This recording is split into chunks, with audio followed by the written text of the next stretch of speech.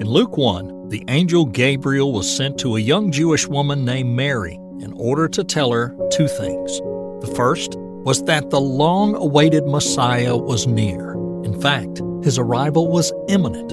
And the second was that she, Mary, would give birth to him. She would be his mother. So what was Mary's response to this startling news? How did she react? That will be the focus of today's study.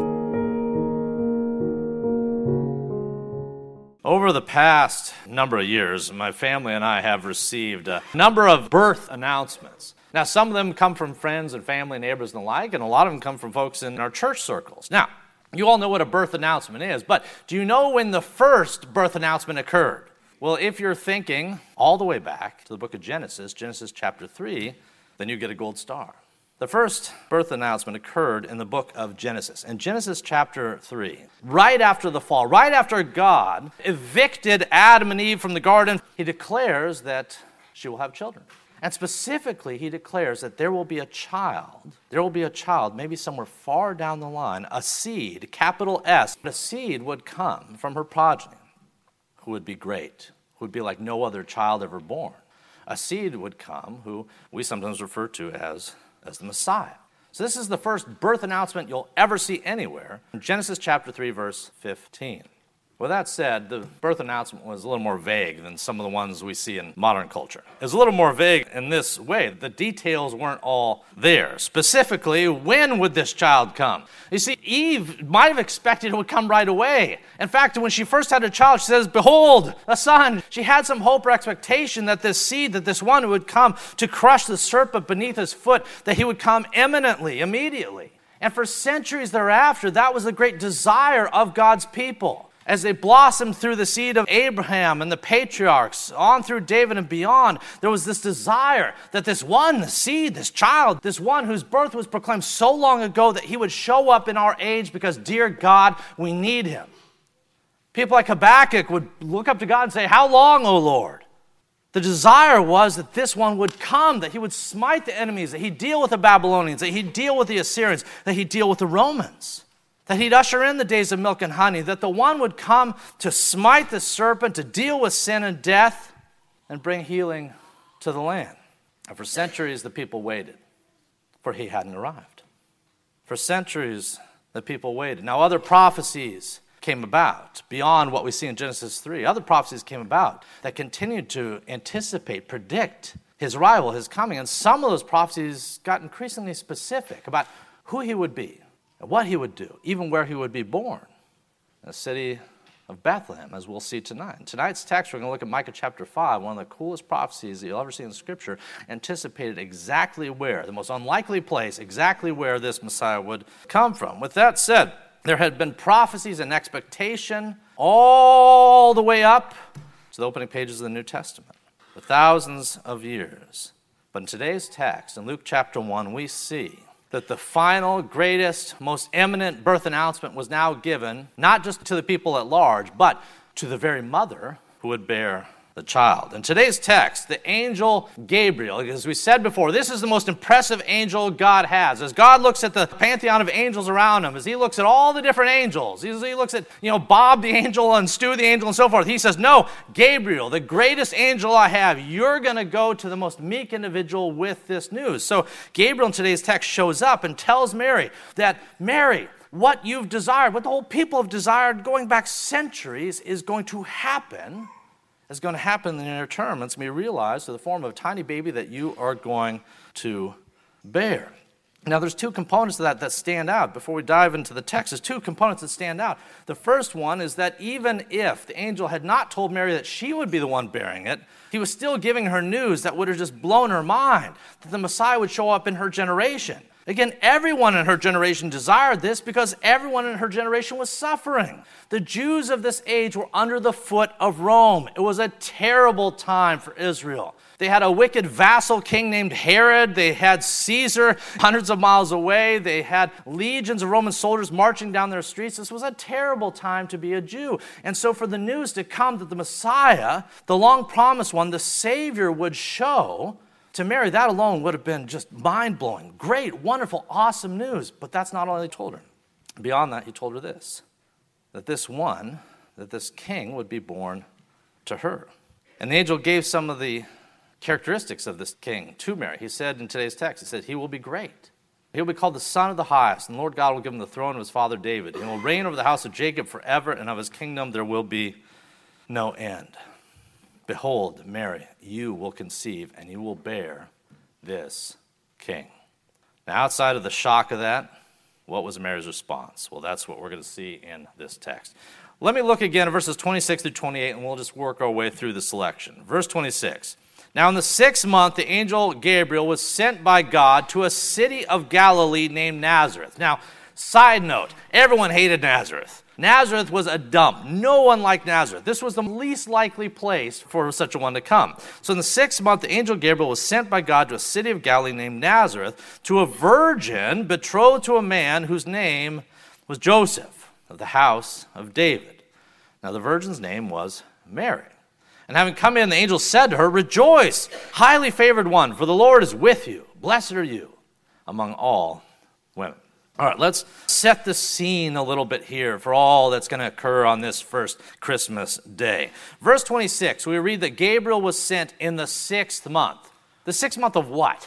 If you just come to that text fresh, what is he talking about? The 6th month of who? What went on? What is he referring to? Well, earlier in Luke chapter 1, there had been a separate angelic visit, a separate angel sighting. In the first part of Luke 1, the angel Gabriel had come to a man named Zacharias. To a man named Zacharias who had a wife named Elizabeth. They were both old and she was barren. And the angel came to Zacharias in order to tell Zacharias that they would have a child. Now, what was his name to be? John the Baptist. I don't know if they called him that out of the womb. Look, here's my son, John the Baptist. But John, absolutely. And the angel said, that's what you're going to name him. You're going to name the kid John. So the angel comes and he tells Zacharias that you are going to have a son. And Zacharias, the shock. He's old. Elizabeth is old. This is unlikely to happen. She's been barren. And the angel says that you're going to have this child. So that's what you see in the first part of Luke chapter 1, this angel sighting with a birth announcement. When we come to verse 26, the same cycle is repeated. There's an angel sighting and a birth announcement. And this angel comes to Mary and says, "Rejoice, highly favored one." Now, what did he mean by that? Well, let's see how he elaborates as we look at verses 29 through 33. Now, when Mary saw him, she was troubled at his saying. I'm sure she was. And she considered what manner of greeting this was. Then the angel said to her, "Do not be afraid, Mary, for you have found favor with God. And behold, you will conceive in your womb. You will bring forth a son, and his name shall be called Jesus. He will be great. He will be called the Son of the Highest, and the Lord God will give him the throne of his father David. And he will reign over the house of Jacob forever, and of his kingdom there shall be no end." All right.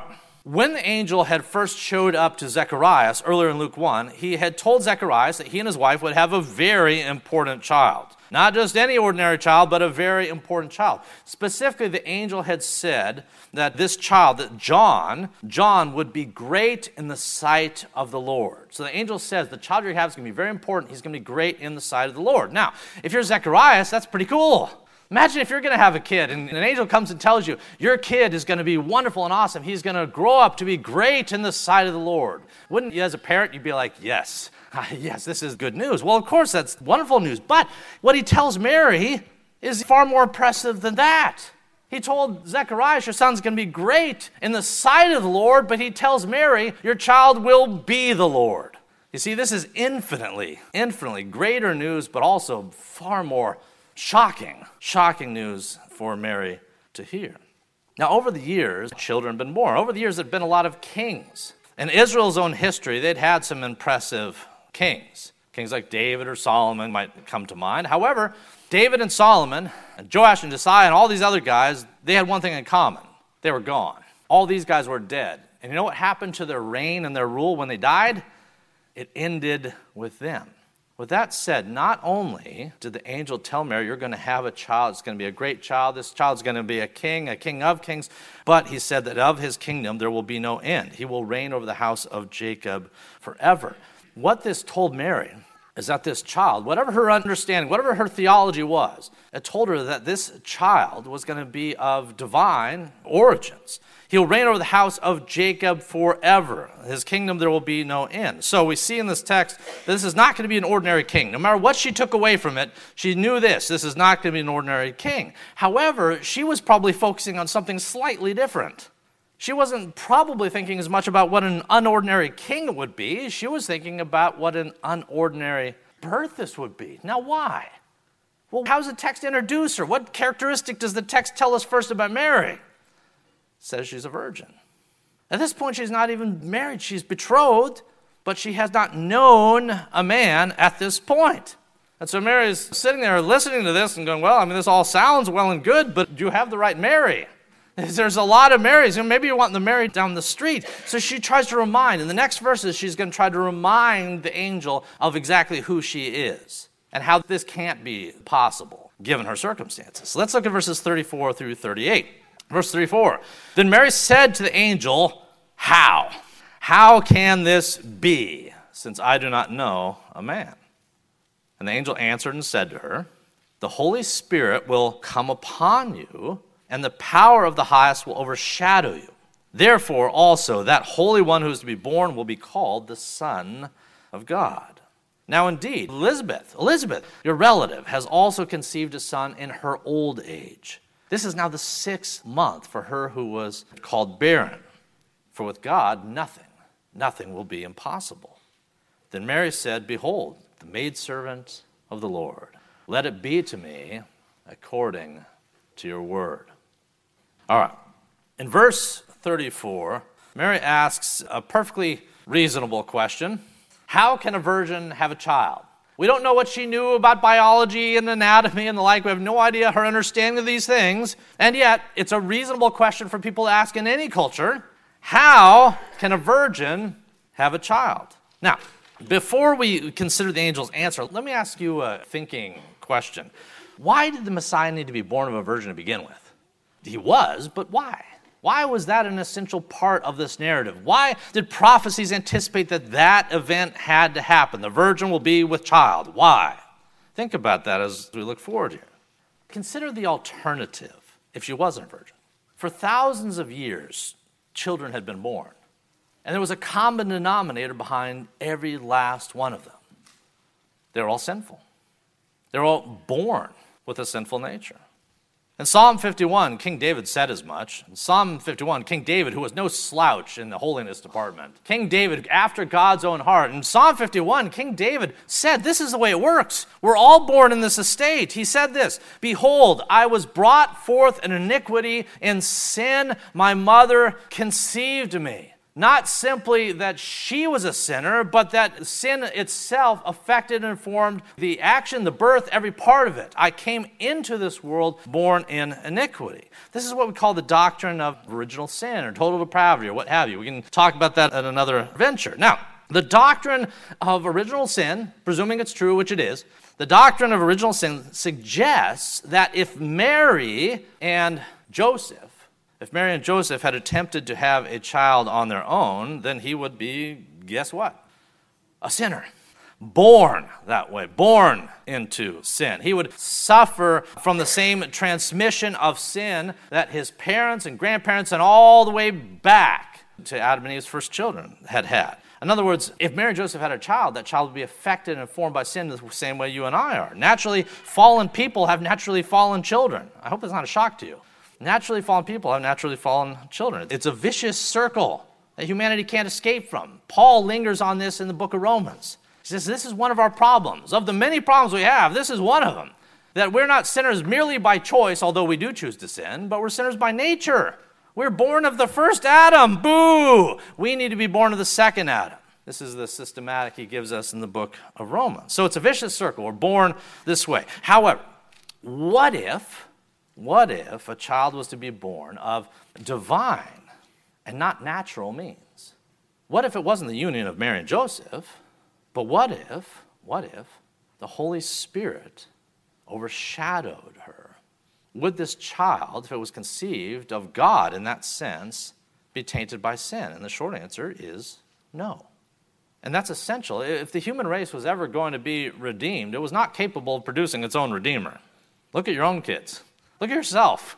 If the human race was ever to be redeemed, it was not capable of producing its own redeemer, which is why Jesus could not be born of the union of a man and a woman, but rather of the Spirit, which is exactly what the angel says is going to happen. Verse 35. Verse 35, the angel answers Mary's question, says, no, Mary, you got it all wrong. It's not going to be you and Joseph or you and anyone else. This is what will happen. Verse 35, the Holy Spirit will come upon you. The power of the highest will overshadow you. Therefore also the Holy One that's be born of you will be called the Son of God, because they'll be conceived of God, by God, through the Holy Spirit.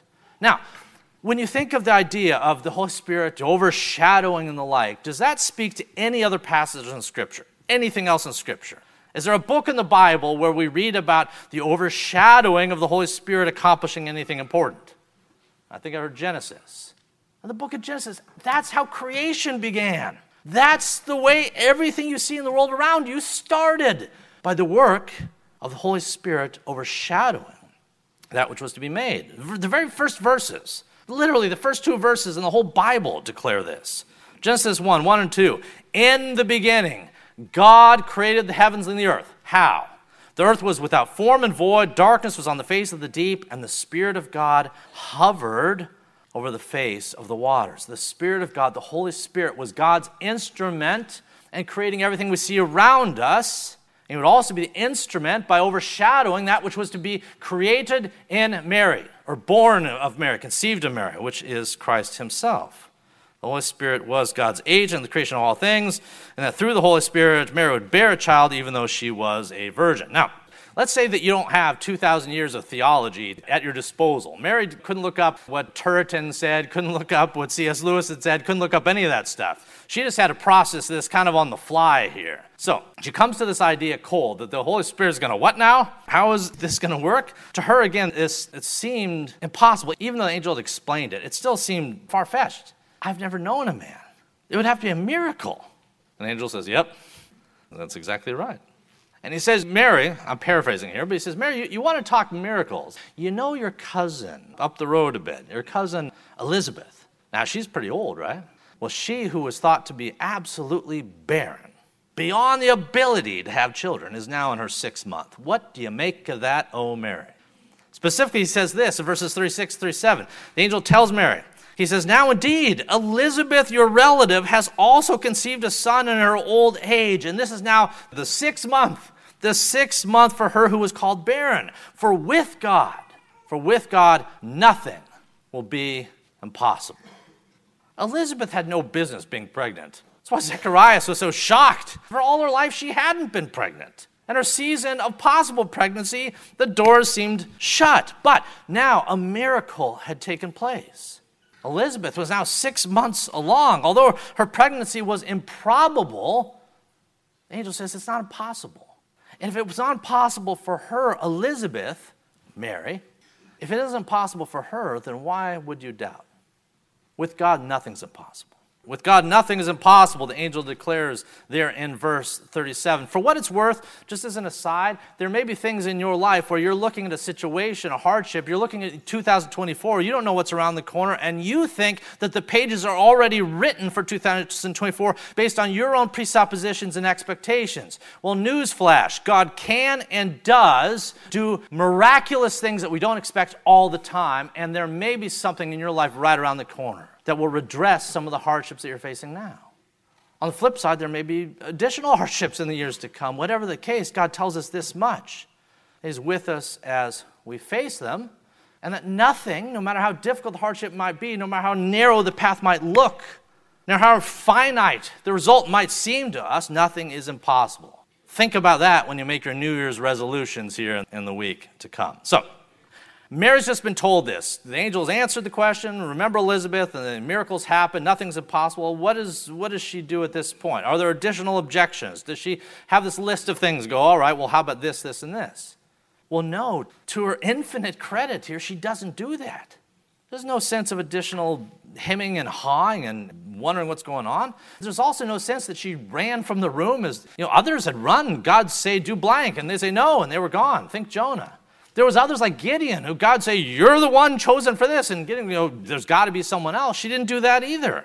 She doesn't suggest that God is the wrong person. Instead, Mary said, yes, behold your maidservant. Let it be to me as thou hast said. All right, let's look at verses 39 through 45. Then Mary rose in those days and went in the hill country with haste to a city of Judah, and entered the house of Zacharias and greeted Elizabeth. And it happened when Elizabeth heard the greeting of Mary that the babe leaped in her womb, and Elizabeth was filled with the Holy Spirit. Then she spoke out loud with a loud voice, saying, blessed are you among women, and blessed is the fruit of your womb. But why is this granted to me, that the mother of the Lord should come to me? For indeed, as soon as the voice of your greeting sounded in my ears, the babe leaped in my womb for joy. Blessed is she who believed, for there will be a fulfillment of those things which were told to her from the Lord. All right. In these verses, verse 39 through 45, Mary goes to visit her cousin Elizabeth, and the minute that they show up, the minute that they arrive, the minute Elizabeth hears Mary's voice, in verse 41, the child that's within her, little John the Baptist, jumps with excitement.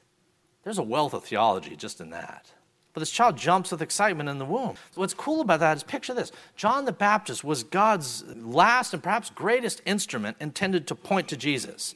All the prophets had been pointing to Jesus for years. John the Baptist was perhaps the last and the greatest of those who would point to Jesus. And not only did he get to point to Jesus through his words, but with his finger. Behold the Lamb of God who comes to take away the sins of the world, he would say as he saw Jesus on the riverbank. Well, even here in the womb, what happens? John the Baptist was wired, predisposed, called to do this, to point to Jesus. And even as an infant in the womb, that's exactly what he does. The mere proximity causes this child to recognize and jump and leap for joy, is what we see in this text. Doing so in utero, which seems amazing to us. It should also tell you something about the value and sacredness of life in utero. Tell us something fascinating about the child within the womb, that this child was apparently indwelt with the Spirit in such a way as to recognize his Savior just by mere proximity. I don't know how that works, but it tells me this much. Life is indeed precious, even in that dark environment prior to birth. Not to be extinguished, not to be exterminated. All right. With that said, Elizabeth then says the same thing. As the child is jumping, as all this is going on, Elizabeth says the same thing to Mary. Blessed are you, Mary, blessed are you among all women. Now, why does everyone keep using the word blessed to describe Mary?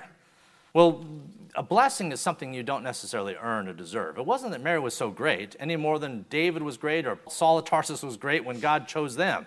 It was not because Mary was great that she was chosen. It was out of God's volition. And because it was all of grace, everyone keeps saying that she's blessed.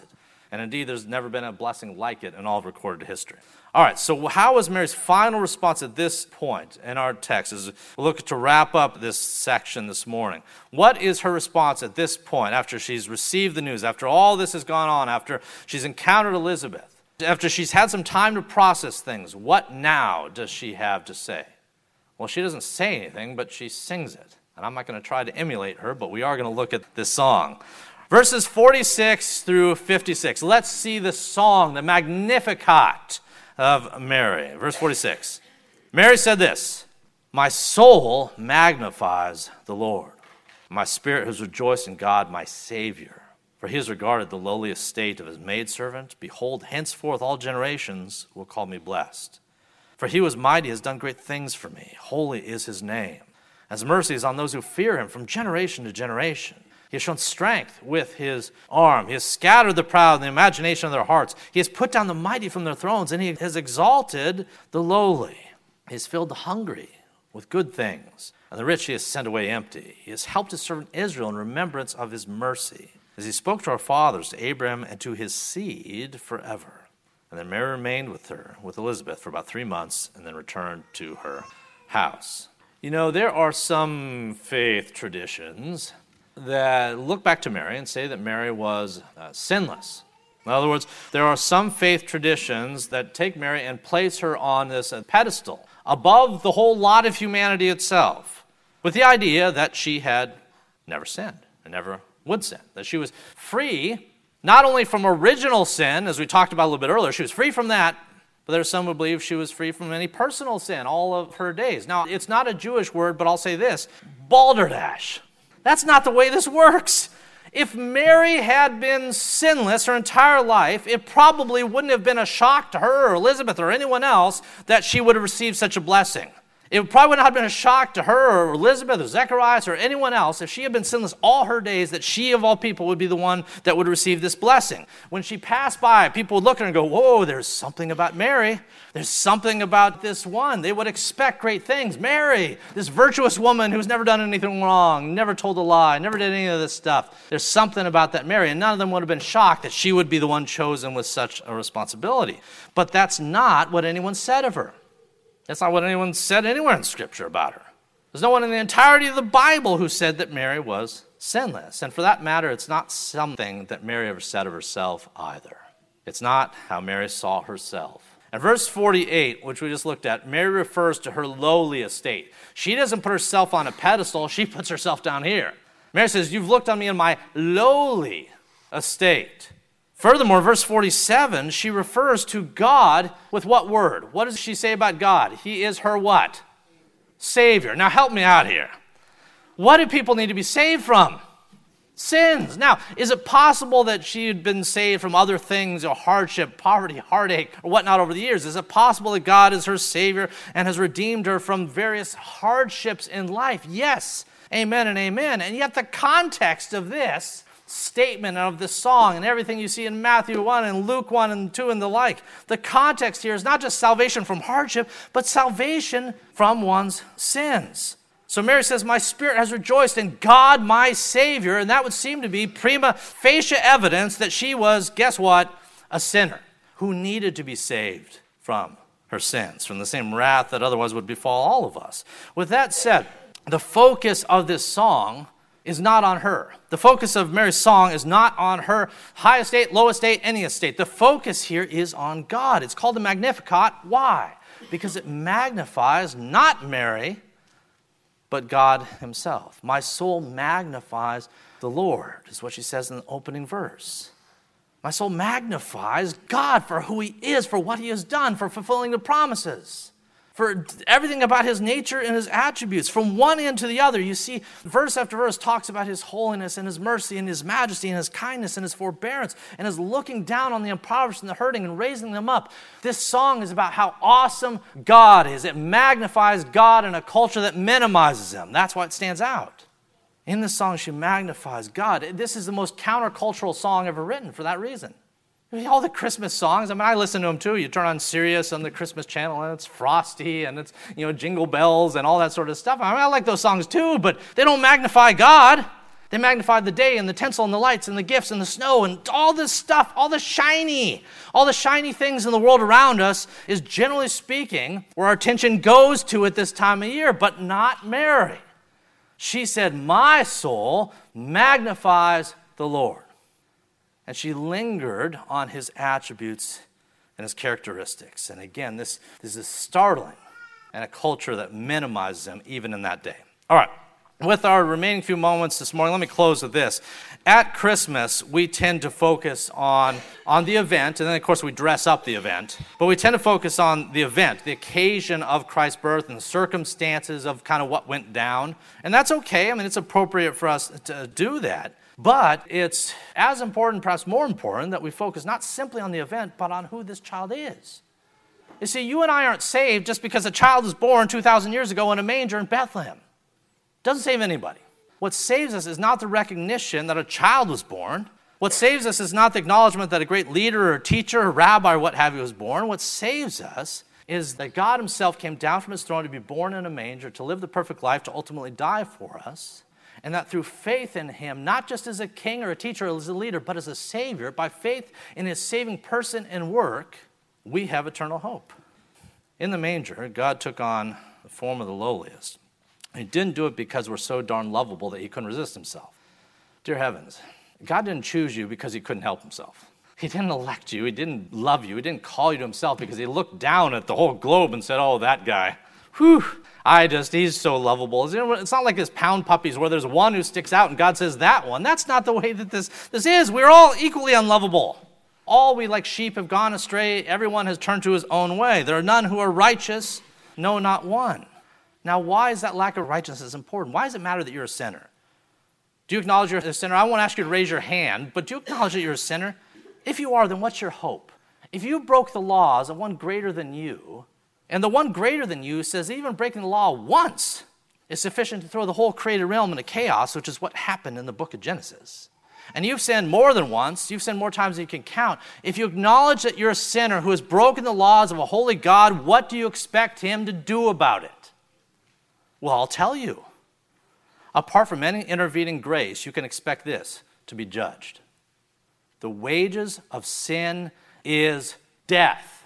Not time out, not being put in a corner in heaven.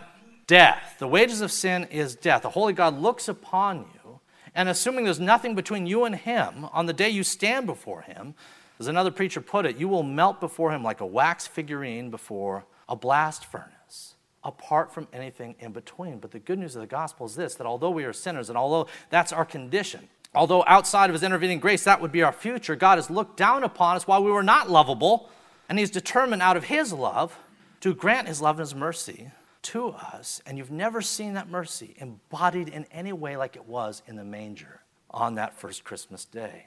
So what do you need to do this day? Faith. You're called to faith. You're called to believe.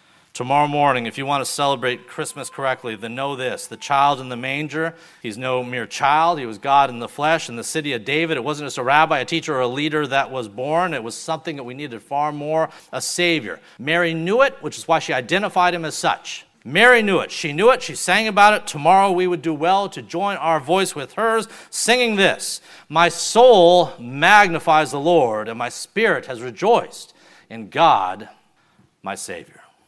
Let's pray. To search through an archive of Dr. Holt's previous sermons, please visit us at fpcgulfport.org, or you can look us up at sermonaudio.com.